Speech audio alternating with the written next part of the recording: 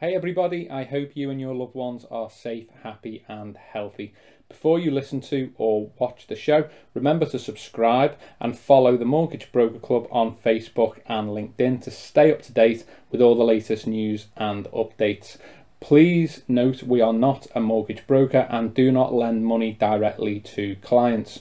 Remember, a mortgage and/or borrowing secured against your home or property can be repossessed if you do not keep up the mortgage repayments. The content of this show is for information purposes only and is not to be relied upon. Stay well, and I hope you enjoy the show.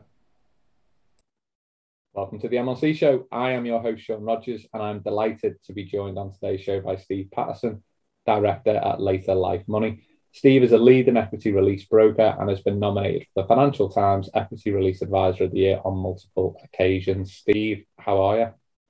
I'm good, thanks, Sean. I'm great. Yeah, looking forward to Christmas now, and just say thanks for giving the opportunity to speak with yourself. So good, all good. It's a pleasure to have you on. With your experience and now in this area, you're going to be fantastic to pick your brains. So I'm looking forward to getting stuck into all the questions. So first question I wanted to ask you before we get stuck into equity release was, what's the best part of your job and what is the most challenging? Yeah, good questions. I think the best part of my job is I love traveling different areas, and I love the diversity of people I meet with clients, other business people. But one week I could be in London, or one day in London, 2 days later I could be, as far as Aberdeen. And but I love meeting different people. I love, the clients, their experiences, and also the other business people I meet along the journey as well. So all good. Challenges, I guess the thing that I personally find quite tough is maybe delivering bad news to clients. And by that, I mean, maybe we can't achieve the desired outcomes with the estate planning or equity release. Could be for a number of reasons. But being a natural people pleaser, I find that part difficult to deliver that news. And I'm working on it anyway. But that's the biggest challenge for me. Yeah, it's difficult, isn't it? Like, you want to be, it is. I can tell, and I know you as well, but sort of the passion to try and do a great job and meet clients' needs, if you will, then it's difficult going back to them and delivering that news when it's you're desperate to get them that result, which is a real positive for you, but it's just not a nice experience as and when that happens, especially when it's because of something outside of your control that you can't do anything about. So I completely sympathise with that. I mean, getting stuck into the questions, there are two different types of equity release, as I understand it: a home reversion plan and lifetime mortgage options. Could you explain for us, please, what are the key differences between a lifetime mortgage and a home reversion plan? And I was reading that lifetime mortgages are more popular. Why is that? Home reversion involves the sale of all part of your home to the provider. Yeah, so you are relinquishing ownership of the home, or at least a percentage of it, and that won't change. To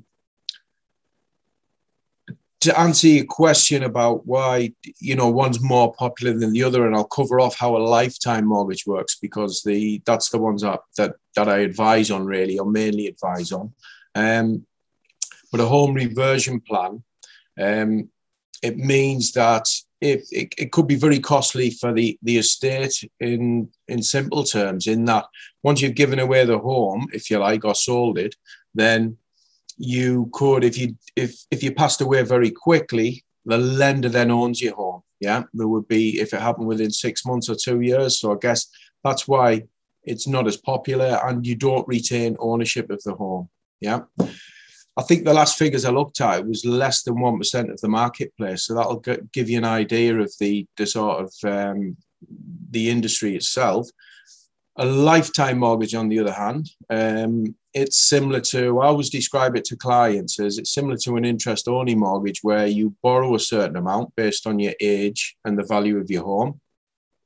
The lender will then charge an interest rate, which can either be rolled up or added to the principal amount, if you like.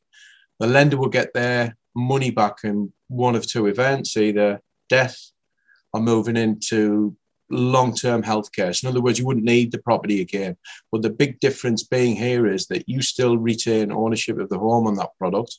And once the lender's had their money back and any interest, if that's been added to the loan, the remainder of the property value, and that includes any increases, goes to your beneficiaries or estate as planned. Yeah. So hypothetically, you've got, for argument's sake, I've got 200 grand property. Yeah. I'm looking to release £100,000. 99% of people will go down the lifetime mortgage route in that example. Mm-hmm. I, in essence, take a mortgage out for the 100 grand, which would pay off. If I'm mortgage free, that's what it is. If I owe 25 grand on my existing mortgage, subject to early repayment charges and anything else, that 100 grand would discharge any existing lender. So in essence, I've basically got, like you say, an interest only mortgage for 100 grand on a 200 grand value property. And then when it comes to how much it costs me on a monthly basis, I'm either going to pay a monthly interest only amount, or hypothetically, the interest would be added on to the 100k lifetime mortgage, if you will. And then obviously that's then dealt with at the end. And I suppose the lender's taking, so the lender's taking a view in relation to loan to value. Is that fair? Is that right? Yeah, absolutely. You know, that was a really good way to put it. And the other thing to add, you could pay the interest on a monthly basis, but also with almost all of the lifetime mortgage products now, you can make ad hoc payments. So you could pay all of the interest, some of the capital, or a mixture really, depending on the lender and provider, depending on what the client is looking to do. And you know, you can mix and match basically. So pay the interest if you wish to keep the balance static, or you could make additional payments to that to even reduce the capital you've borrowed as well. There are some fantastic features and products available now linked to the lifetime mortgages. It's really good. So one of the most common questions which overlaps with what we were just discussing is, do I still own my own home and can I live in it for the remainder of my life? Yes, that's a good question. With a home reversion plan, no, because you've sold the home to a provider or sold at least a percentage of it to the provider. With a lifetime mortgage, then yes, you would still retain ownership of the home. You still own it. Sorry, what was the last part you asked, Sean, there? Yeah, living in the home for the remainder of your life. That's one of the typical things. So if I do equity release, can I still live there for the rest of my life? I assume probably what the question's leading to is there a situation where I'm almost kicked out or, in essence, not entitled to stay there anymore, whether it be, I suspect people are thinking there might be a certain date or an end of a term, or there might be an event that means they can't live in the home any longer, but outside of their control. Mm-hmm. Yeah, again, good question. With both products, you can remain in the property for life. Yeah, there's no end date, there's no term on it. You can remain in the property for life or until you move into the long-term healthcare. The answer to your question on would there be an event that could trigger the sort of repossession, if you like, or whether the client would have to move out if something happened. I guess there's terms and conditions attached to every type of mortgage, or strictly speaking, a home reversion plan isn't a mortgage because you've sold the property, it's different. But a lifetime mortgage, they'll all have terms and conditions in the offer. But the benefits are you do have tenure for life with both products. I can give a quick example. Say if somebody decided they wanted to move out the property and rent it out, that would be a case where you've brought the terms and conditions of the offers, in my experience. So the lender would then ask for their money back. The idea is that it's your main residence who remains, so you say. So there are certain terms and conditions. However, both products, you are given tenure for life in them. You could stay in that until the last person or survivor, if there's two people, passes away or moves into permanent healthcare. Brilliant. And touching on that, what are the types of default? I'm assuming just non-payment, and then in that, is it a normal sort of lender position where they might look to seek possession as an example? Is there anything else that along those lines that could lead to possession or a default position? I guess when it comes to non-payment, that doesn't really apply to the lifetime mortgage or the equity release, because when we talked about making interest payments or even capital payments on a lifetime mortgage, it's an option, not an obligation. So even if there was no payments made at all, then that would not be a reason that the lender would want the funds back or the client would be repossessed. That's why this product is designed in that way. In that particular scenario, the interest, instead of it being paid, it would just roll up, be added to the principal amount, and then again, the lender would want their money back when one of the two events we've mentioned earlier happens. So they would get the principal back plus the interest, but no payments have to be made. It's an option. Yeah. And is equity release regulated? What kind of safeguards are there? It is. It's anyone advising, any brokers or companies advising on equity release have to be we're regulated by the Financial Conduct Authority. And also there's other bodies that are out there as well, such as the Equity Release Council, who we're members of.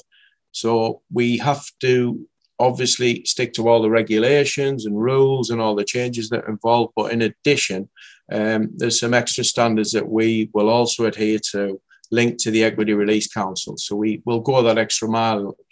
I suppose you could describe it as like a gold standard of advice.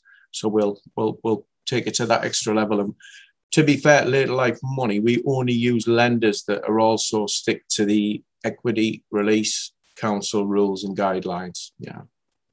Yeah, because it used to have a bad reputation, equity release. Like, as someone who's not been in that sector and not sort of worked in property or this mortgage sector for a huge period of my career, I guess. As an outsider, if someone had mentioned that to me, I'd have been like, yeah, it kind of feels like it's got a bit of a bad reputation, feels like it's not littered or anything, but feels like there's the odd cowboy potentially from just the headlines that you see. I'm going back maybe 10 years here in that kind of thing. So how would you reassure someone or explain why things are different 2021 to these kind of, I don't know, positions that some of us, even myself perhaps, have taken like 10 years ago in terms of the sector? Yeah, I mean, that's, again, it's a good question, and it does come up quite often where people need that reassurance, and there's still a stigma attached that, to the actual product itself or the term equity release. I guess that's up to us within the industry now to turn that around. But I've come across products, some of the historic products that, I don't think they've been good products, and I guess some have been badly advised that I've come across in the past as well, to be honest, Sean. And I think that's why it's important to use a firm or a broker that has, good experience and current experience in the marketplace, without a doubt. But the traditional products didn't have a lot of the safeguards or the flexibility or the features built in that the new products have at the moment. It's got to be right for the client. Even now, it's not right for every customer. And if it's not right for the customer, I would tell them that and explain why. A lot of the historic products were on quite high interest rates. Some of them were on variable rates. So there's no actual outcome that can be predicted as to how much is going to be outstanding in the future. So there are lots of reasons why the new products now and the regulations that are in place are way better for the clients, way better. Yeah. I think that's great advice on the experience point, because I think equity release, is quite, for a mortgage broker point of view, it's quite an exciting area to maybe be in or move into. I think there's a lot more interest in people trying to move into that area. And I suppose for a potential client, you'd have to try and ask, research, review, check, is this someone inexperienced dabbling in the area, which hopefully it wouldn't be. I don't think there'd be many so many brokers are so professional and great at what they do. I doubt there'd be any, but if there were any, you'd want to avoid that. And then, like you say, going to them people that are really experienced in the sector, and do this 90% plus of their time. That is different, isn't it, to someone who does all the areas and might get one case every 6 months, as an example, compared to someone like yourself and your team and others like you who are, absolutely like neck deep in it every day, aren't you? Absolutely. I mean, this is all we do. I don't advise on residential ordinary mortgages and that now. I've done that in the past, but I think you've brought up a really good point where I would always encourage any clients to check the FCA register, make sure that they're regulated and that they are authorised to give advice on equity release. But also I would ask the question, how long has the advisor been doing equity release? Lots of advisors have the exam, lots of mortgage advisors, but decide that they don't want to enter the field because it is changeable. It's a lot of responsibility. And the products are constantly evolving and changing. So unless you're dealing with this regularly and all the time, as you mentioned earlier, it is very difficult to keep up to date with all of the products and providers out there. So I would say, I wouldn't advise on residential mortgages, for example, anymore. We just want to specialize in this area so that we know it inside and out. We can give good advice and we can ensure that the clients are getting the best outcomes rather than trying to wear too many hats, if you like, for want of a better term. Yeah. How much can you borrow on equity release, Steve? Really anything typically. 10,000 is typically the minimum that you can borrow, but you can borrow millions, right up to 10 million if the property itself has a high enough value and it fits criteria, and depending on the age of the client as well. So it's always going to be based on a percentage of loan to value, if you like. But you can lend vast amounts now. I'm not suggesting anybody does, because you've got to have a good reason for it and a correct reason. But anything, like I say, from 10,000 and you could borrow right up to 10 million. What are the typical kind of loans to value that you see? So, if someone came to you and said, I've got a 200 grand property and actually I'd like to release as much as possible, because I don't know whether it be to do with the mortgage size or combination of debts, bank of mum and dad, whatever, holiday home, don't know. But if they came to you and said, I want to try and get the maximum out, as well as your advice in terms of what would be reasonable, where are the lenders pitching generally their kind of loan to value in this?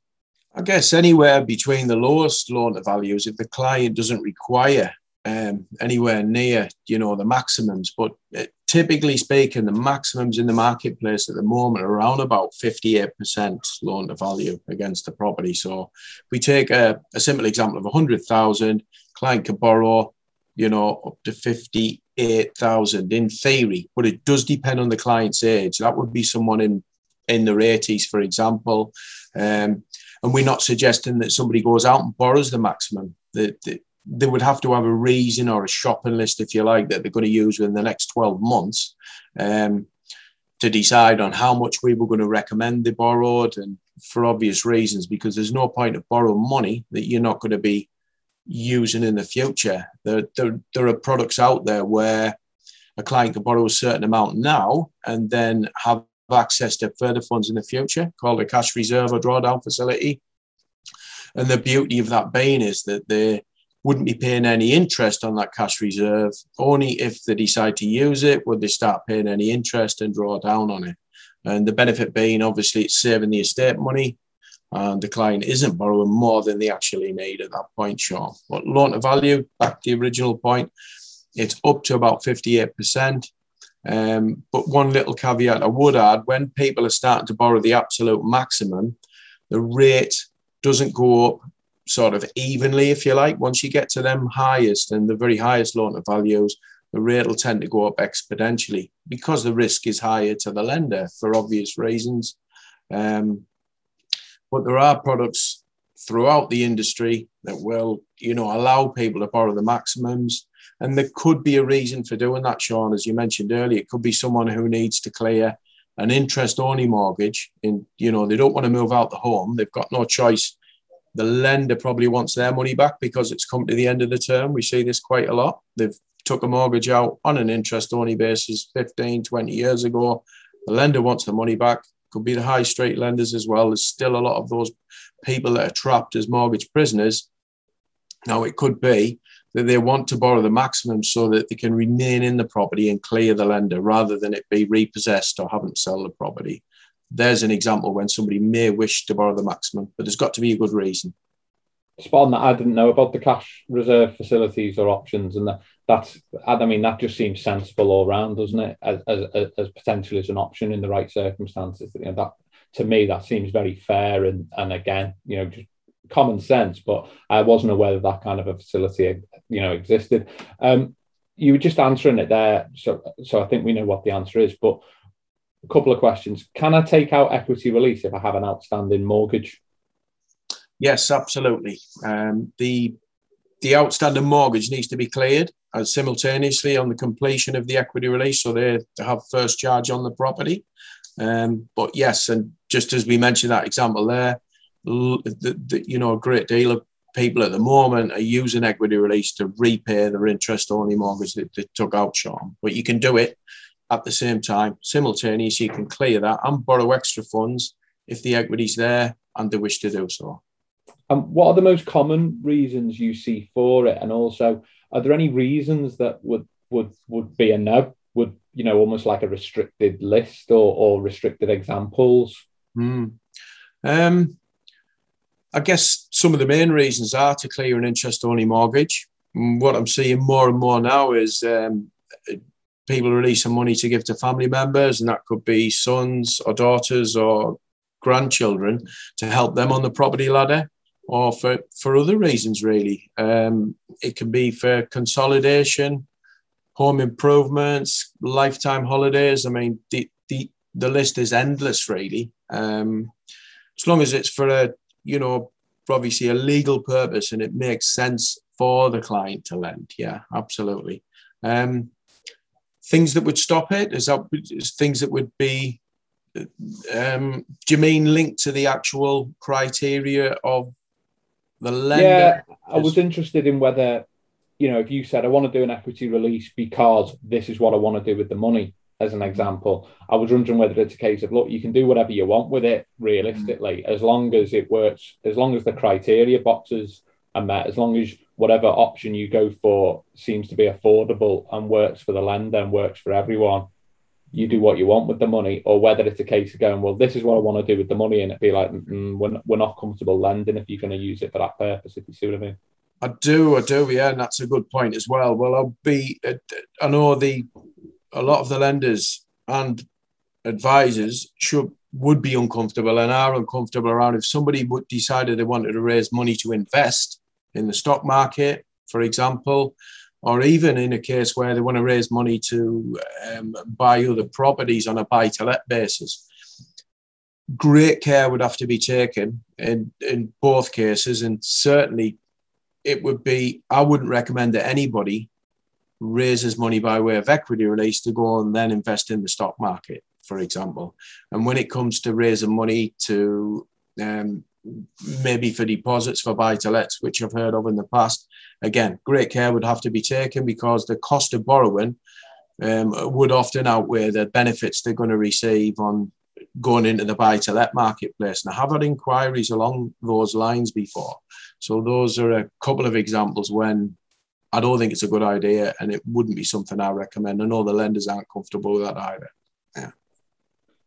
And what if I was doing it, what if I had other occupants in my property? I live with my wife, or I live with a partner, or I live with children, or whatever it might be. If it's wife or partner, again, great care would have to be taken, because I would always recommend that your wife or partner is added to the equity release and the deeds of the property, because that way they would be afforded protection in the event of your spouse or your wife or husband dying. If the partner or wife wasn't part of the equity release, if that person who is on the equity release and the title passes away, then they could be left homeless in that situation. It's very rare that it would be a good idea for the partner not to be added to the equity release for that reason. Could be they have a separate estate. I would never say never, but great care would have to be taken. I know that there's only 2 or 3 lenders in the marketplace now that would do an equity release for clients who are married, but only one is going to be added to the equity release. There'd have to be a good reason for that, Sean. Yeah. And are you still able to like leave an inheritance to your children? Is there any way of ring fencing any of the asset within the property once you've done equity release, or as you're doing it, I should say? Yeah, absolutely. And I forgot to answer the other part about other people in the property. Anyone else in the property, sorry, is over 18 or even 17. It's just before they're 18, but have to sign a waiver or consent form to say that they were aware that if the last survivor or the person the equity release passes away, they would have to find their own property. Basically, they would become homeless. But yes, you can do that even if other people are living with you. And sorry, on to that next question, Sean. My apologies there. Yeah. No, it's cool. So on the inheritance point, I can just hypothetically, I go to do equity release, I can still leave inheritance for my kids, and I can. Is there any way of actually ring fencing that, or is there a risk that the inheritance I want to leave my kids, even forsaking the equity release, could be hoovered up by the lender in that situation? The answer to the question is yes, you can ring fence part of the equity as an inheritance for your children. In effect, that would reduce the amount you could access yourself personally, but in larger value properties, etc., it's often a good idea to protect some of the equity for the interests of your beneficiaries. The equity could be used up or hoovered up by the lender, for want of a better word, but only in a sense that, let's say, for example, simple terms, there's a property worth 100,000. Someone borrowed 40,000 on a lifetime mortgage by way of equity release. Let's say that person lives another 20, 25 years. They don't make any payments towards the interest or capital. So the interest rolls up to a level, let's say it rolls up to 75 or 80,000 pounds. Within that time, there's been a correction or a housing crash like we experienced in 2007, 2008. So it could be that there's actually more outstanding than the property's actually worth. In that case, there's going to be nothing left for your estate, for your beneficiaries. However, there is another good feature built in with the Equity Release Council guidelines and the lenders now, where they've got to have a no negative equity guarantee in place, which means if that scenario happened that we've just described, then the lender would have to absorb the loss. There would be no debt added to the estate or the beneficiaries, and the people would still be able to remain in the property for life anyway, even if there was negative equity generated because of those market conditions in that example. Yeah, so in a normal situation with normal circumstances, there's going to be some equity in the property to still form part of the inheritance to children, family members, friends, whatever it might be. And like you've said, there would have to be a very, I hate the word perfect storm, because obviously that, it's a poor phrase to an extent, isn't it? But you would need a terrible set of circumstances to combine. And even then, the estate's not got any exposure. So it's not like your kids have got a foot of bill or anything. Yeah. But for that equity to be eroded for the estate, there would have to be a highly unlikely, but I suppose hypothetical set of circumstances that could apply. Would say my entitlement to means tested benefits be affected by doing equity release? Possibly, yes. If somebody's on means tested benefits such as council tax reduction or pension credit, then generating a large sum of capital to send to that client or to use could wipe out somebody's entitlement to means tested benefits. So again, great care has got to be taken when giving that advice and recommendation.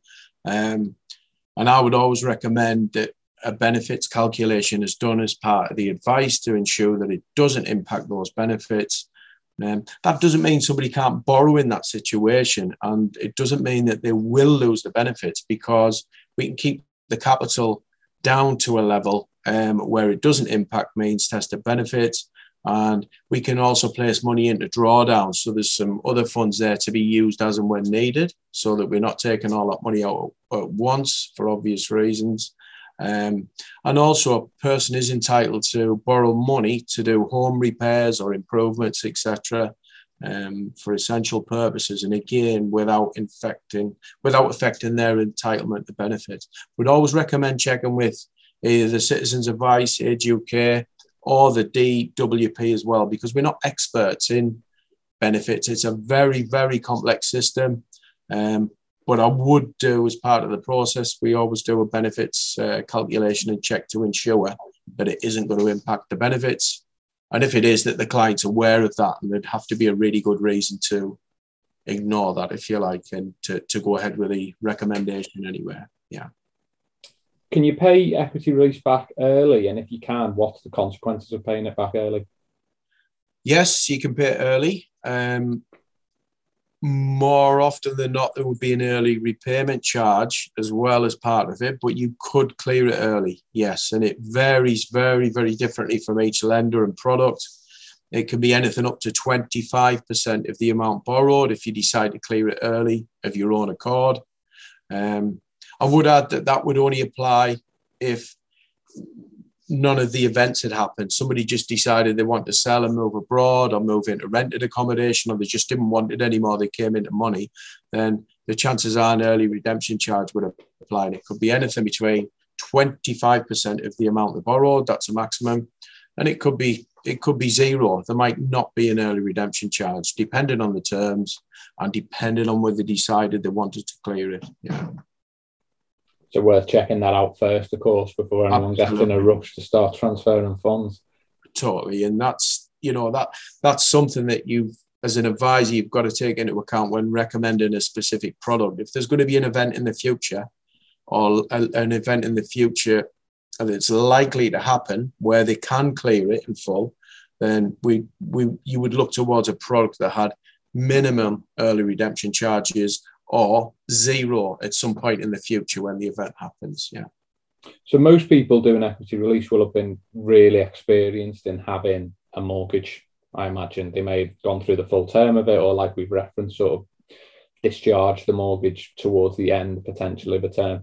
So once they've got their equity release product, whether it's because the house has gone up in value, or maybe it's because there might be bad rates, as an example, like this year, people might have been thinking, okay, maybe there's a better deal out there. Can you almost remortgage the equity release to another equity release product, or is it very much once you've done it once, that's it, you're sort of tied in? I mean, it is a lifetime product. It is designed to last for life. However, there are lots of circumstances where you could refinance it. It could be one of the legacy products we touched on at the beginning of the podcast, where it could be a variable or extremely high rate. I've seen some as high as 7 and 8%, and that is compounding. Some of these products might not have an early redemption charge, so you could refinance that. It's classed as, what's commonly known as to rebroke the original product. You could save the client and the estate, substantial amounts of money. I've done that several times, but we'd have to do an analysis to make sure that the new product is going to benefit them. And we'd have to take into account the setup costs for the new product, which would, be advice fee, could be valuation, and certainly the legal costs as well. So all this would have to be factored in. But yes, it is possible. And yes, it can be, a really good thing to do in certain circumstances. Yeah. And what happens if you enter long-term care whilst on equity release? Sure. If it's a joint equity release, husband and wife, for example, and husband enters long-term care, then the wife is still entitled to stay in the property until she passed away or moved into long-term care herself. So you've always got that protection. That's why if the two people, the spouse or the husband and wife, both on the equity release, it's always based on the last survivor or the last person moving into long-term healthcare. When that happens, if they've both moved into long-term healthcare or it's only one person, then the house, the lender wants their money back. That's a trigger point, really, one of the two reasons where the lender will want the money back at that point. So typically the client themselves or the returnee, if they've lost capacity and gone into care, would be expected to sell the property within 12 months and the lender will get their money back.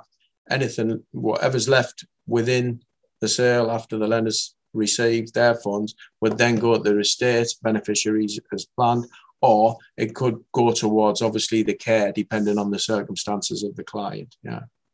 How reasonable, if you like, are the lenders when that event happens? So either both, say for argument's sake, you could be your mum and dad, as an example, of people might be worried about what their kids would have to do in terms of, you know, they both entered care or sadly passed away.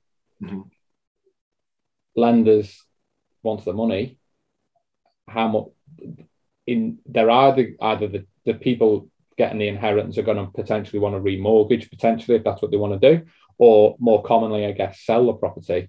Sure. What kind of time frame would you tend to expect in that? You know, are the lenders quite laid back about it and flexible? Do they turn around and say, look, you got 12 months? How does that element of it work? Yeah, I mean, I have had experience with this when clients have got back in touch with me, or the family of clients have got back in touch. I tend to find the lenders are very supportive and very reasonable, and that's why it's not a case of them taking over the sale of the property or repossessing the property when one of the events happens, either the last person in long-term care or death.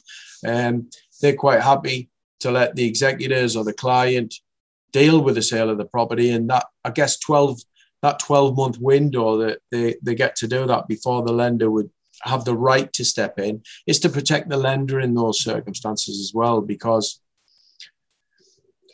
I guess, to give an example, or if the family really didn't want to sell the home, but the original clients aren't in it, then, you know, they could there could be a price that's put in place, or it could be an unrealistic valuation that's on the property, you know, and then the lender would then obviously be left where they're not going to have the money back within the 12 months. So this gives them the right to step in and assist the family in selling it or otherwise at that point. So in my experience, definitely they've been very supportive. Yeah. And how much does equity release cost? Like, what fees? So, I mean, I suppose, what are the title of the fees? What kind of fees are charged? And then, you know, what do you kind of estimate for kind of how much those things amount to? It varies a great deal, and whether a broker's whole of market or tied. There's usually an advice fee levied, sometimes an application fee from some brokers, but there's usually an advice or completion fee. And that I've seen that range anywhere between £295 up to £2,000 as a completion fee for the advice itself, which goes to the broker. There could be a valuation fee, although this is very rare. The vast majority of lenders, they pay for the valuation, the basic valuation itself for lending purposes. And the other fee, there could be a product fee for the actual lender itself. But again, these aren't particularly common now. The majority of lenders have products where there's no product fee added. But that could be anything up to about £895 or £1,000. So in total, I guess if you look at an advice fee, I would say a typical fee in the marketplace is probably about between £1,000 and £1,500. A product fee, if there is one, which is maybe around, you know, £800 or £900 as an outside guess. And then you've got your legal costs, and the legal costs, I would say a ballpark figure, including VAT and a home visit, or an office visit, depending on what the client wishes to do. I'd say it's an average of about £1,100 or £1,200 for the legal costs. So all in all, you may be looking at costs, anything ranging really between about £1,200 up to about, you know, £3,500, depending on the product and the company and the broker. Yeah. Yeah, just on the subject of the legals, I'd recommend that people who are looking to do equity release, it's well worth getting a copy of your deeds dug out soon if you're looking to do that. And because, you know, any potential, I don't know, like restrictions on there or leasehold matters, solar panels can sometimes be an issue that could incur extra cost. Generally all stuff you can overcome, but there might be an extra, I don't know, 100, 200, even sometimes £300 plus VAT charged by a law firm for situations like that.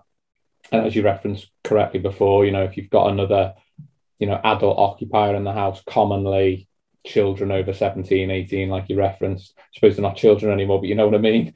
Yeah. There's still your children on there, but the young adults at that time, they would need to sign various waivers, like you're saying. They would obviously need tracking, but again, we tend to be sort of additional charges in hundreds each rather than anything particularly substantial. And those fees would come out of the equity release as such. So it's not like they'd have to have the liquid cash to pay the legal fees.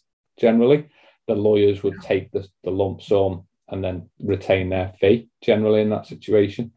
What are the most common problems, Steve? You were saying before, I don't like having to deliver bad news. So what are the most common reasons for either you rejecting it or significant delays with lenders? Like, what are the most common problems that come up during the process? Mm-hmm. I guess from an advice point of view, if a client was wanting to access equity release, quite a large sum of money, but they had quite a large sum of money already in the bank, or they had access to funds, then I would always say, well, there's no point to borrow money you're going to pay interest on when you have the money that you need to use.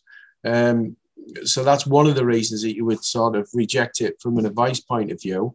From a lender point of view, I guess if the properties it's not of standard construction, it could be steel frame or a single skin property, so it might not be suitable for lending criteria.